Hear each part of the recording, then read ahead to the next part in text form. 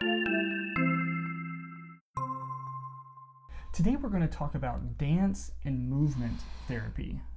There's a link in the show notes to the American Dance Therapy Association, but what we're talking about with dance and movement therapy is the incorporation of more kinesthetic types of actions and movements and behaviors involved with the therapeutic process. Yeah, two things. Think more movement than dance. Right. Dance is a form of movement, but Right. this is really more about movement. Right. The second thing is, as you read through the article that we have posted from the American Dance Theater Association. Dance Therapy Association. Dance. You said American theater. Dance. Oh, Therapy Dance Association. That's important because It is. this is about therapy. Right. And this clearly, of all the things we're talking about this week, this is clearly one that really is a melding of movement and as therapy compared to the others. Right. But as you read this, for the listeners and viewers, as you read this article that we're posting, I would encourage you to go ahead and click the links because some of the information in the links really explains things more fully. Right. It's the article is as posted is sort of broad and general, but if you hit those links, it explains it in a little more detail. Right.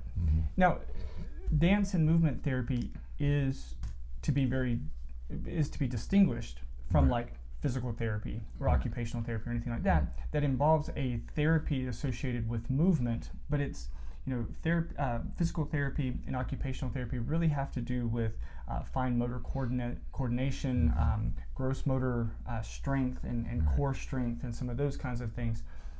And this kind of therapy is very different than that. And so we also want to make sure that we differentiate between those things. That's right. Yeah, we're not talking about strength and conditioning here, although that might happen. We're really talking about, and this is where it gets a little bit complicated, we're really talking about the integration, for lack of a better word, of body, mind, and spirit. Right.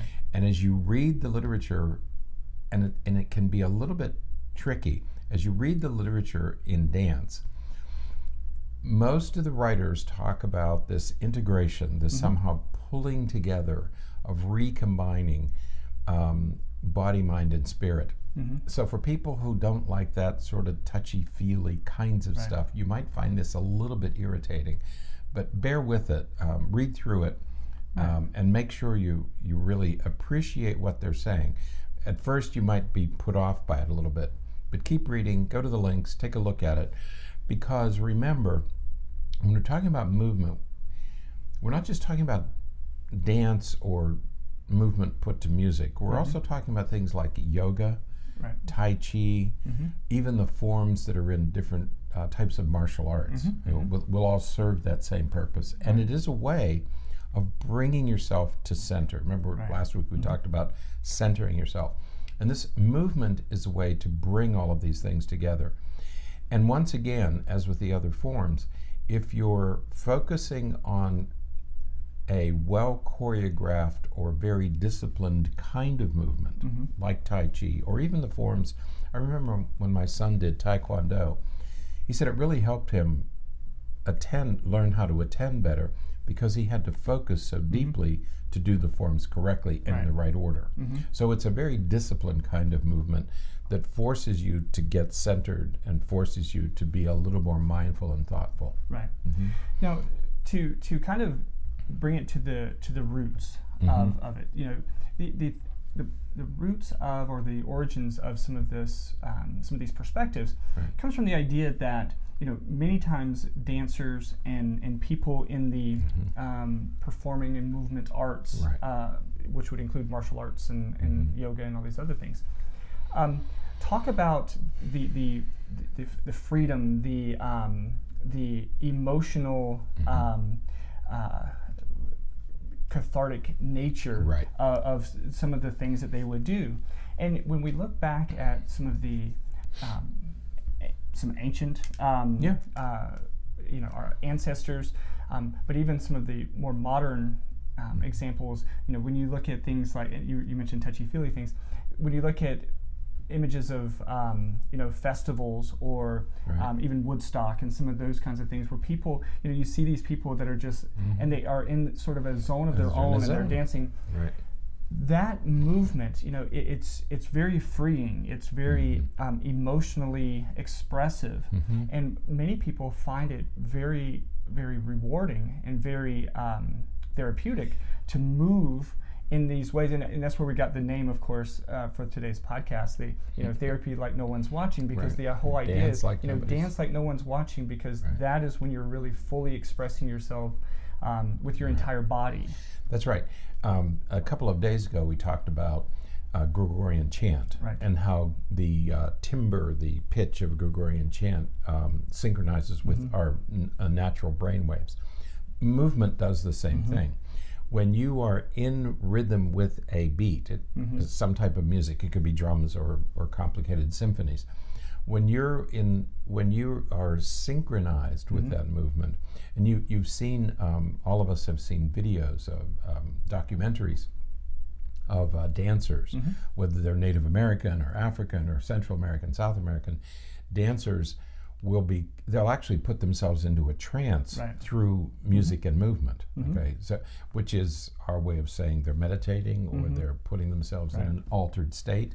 So it has a very done this way, movement or dance has a profound effect on our mental state, and that's what they're talking about here. Absolutely. So go, bear with it, read through it, and because it's all happening at another level. The whole idea of dance therapy appeared in about the 1940s, and I think it really came out of, I think dancers became therapists. I think is how this evolved. Exactly. And I think we're going to see that again with some art therapists, but this type of therapy was started by dancers who realized that dance made them feel better. It had all these positive benefits, and I said, wow, this would be a good way to do therapy. And as it turns out, they're right. I mean, I think movement is a wonderful, you and I have talked about that, as having especially our youngsters being involved in some kind of movement which would keep them more active. Well, and it makes sense even if we just simply look at the exercise science. We know that exercising relieves stress, it helps improve your mood, it does all those things. And so anytime you're exerting physically, you're going to release chemicals, you're going to engage in actions that will make your body feel better. You mentioned music, and one of the things I think it makes me think about is when we talk to lots of musicians, and there's a very different, drummers are very different people than guitarists, and bassists. And when you're thinking about drumming, types, they're using their entire body to play music, and they talk about playing music very differently than guitarists and bassists and singers. And so, there's something about incorporating your body in this entire process that is therapeutic, is beneficial for people. Yeah, I'm smiling because I'm thinking back to high school. People used to dance to relax and to, take time off and all that stuff. When we were in high school, we used to go to a dance. There was one place we would go on Friday night, one place we would go on Saturday night. And the Saturday night one was a little bit more familiar to all of us. It was people we really knew, and we saw them every Saturday. Man, we felt so good after we left there. We would dance for 3 or 4 hours. We'd start at like 8 o'clock and finish at 11 o'clock. I would love to see you dancing. And we would all, we were all high school kids, different grade levels, but it was the place to go, in this little community without much going on. And we would go every Saturday night. It was a ritual.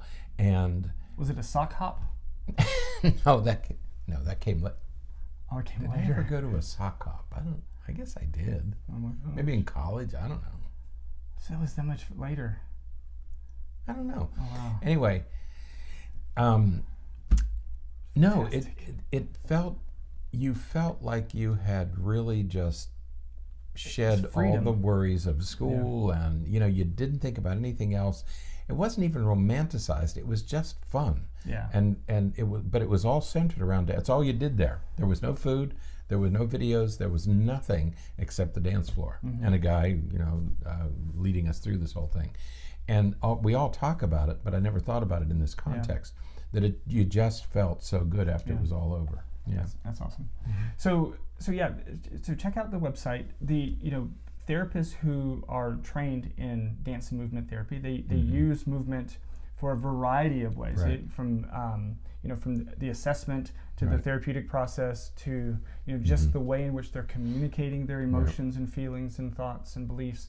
So people who are trained in this are able to really get a good impression of a person and what they're experiencing simply by looking at their movements. And they can see where your body is too tight, and they can see where your restricted movements are, and where things might be, not working as well as they should, because they know the body. Right. Okay. So some benefits here that you might be worth pursuing. Absolutely. So check it out. Look through the website, the American Dance Therapy Association. There's lots of information there on their website, and so it's a good website. It's really complete. But go ahead to those links because there's a lot of information in there too. Absolutely. So all right, that is it for today. Until next time, stay happy, stay healthy, and forget to be afraid.